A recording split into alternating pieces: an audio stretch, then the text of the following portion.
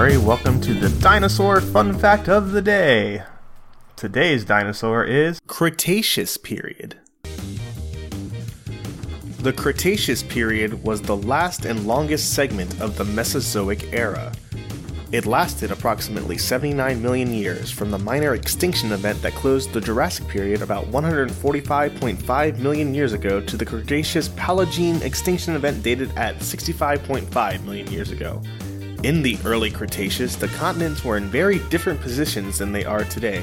Sections of the supercontinent Pangaea were drifting apart. The Tethys Ocean still separated the northern Laurasia continent from southern Gondwana. The North and South Atlantic were still closed, although the Central Atlantic had begun to open up in the late Jurassic period. By the middle of the period, ocean levels were much higher. Most of the landmass we are familiar with was underwater. By the end of the period, the continents were much closer to modern configuration. Africa and South America had assumed their distinctive shapes, but India had not yet collided with Asia, and Australia was still part of Antarctica. One of the hallmarks of the Cretaceous period was the development and radiation of the flowering plants. The oldest fossil that has been found to date is the Archaefructus liaonensis, found by Guy Sun and David Dilcher in China. It seems to have been most similar to the modern black pepper plant and is thought to be at least 122 million years old. It used to be thought that the pollinating insects such as bees and wasps evolved at the same time as the angiosperms. It was frequently cited as an example of co-evolution. New research, however, indicates that insect pollination was probably well established before the first flowers. While the oldest bee fossil was trapped in its amber prison only about 80 million years ago, evidence has been found that bee or wasp-like insects built hive-like nests in what is now called the Petrified Forest in Arizona.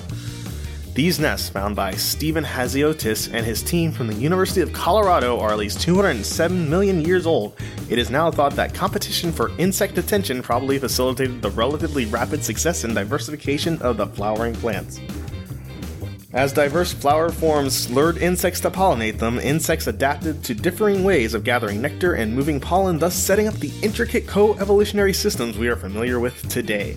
There is limited evidence that dinosaurs ate angiosperms. Two dinosaur coprolites, or fossilized excrements, or dino poop, discovered in Utah contain fragments of plant wood, according to an unpublished study presented at the 2015 Society of Vertebrate Paleontology annual meeting. This finding, as well as others, including an early Cretaceous ankylosaur that had fossilized wood fruit in its gut, suggests that some paleo beast ate flowering plants.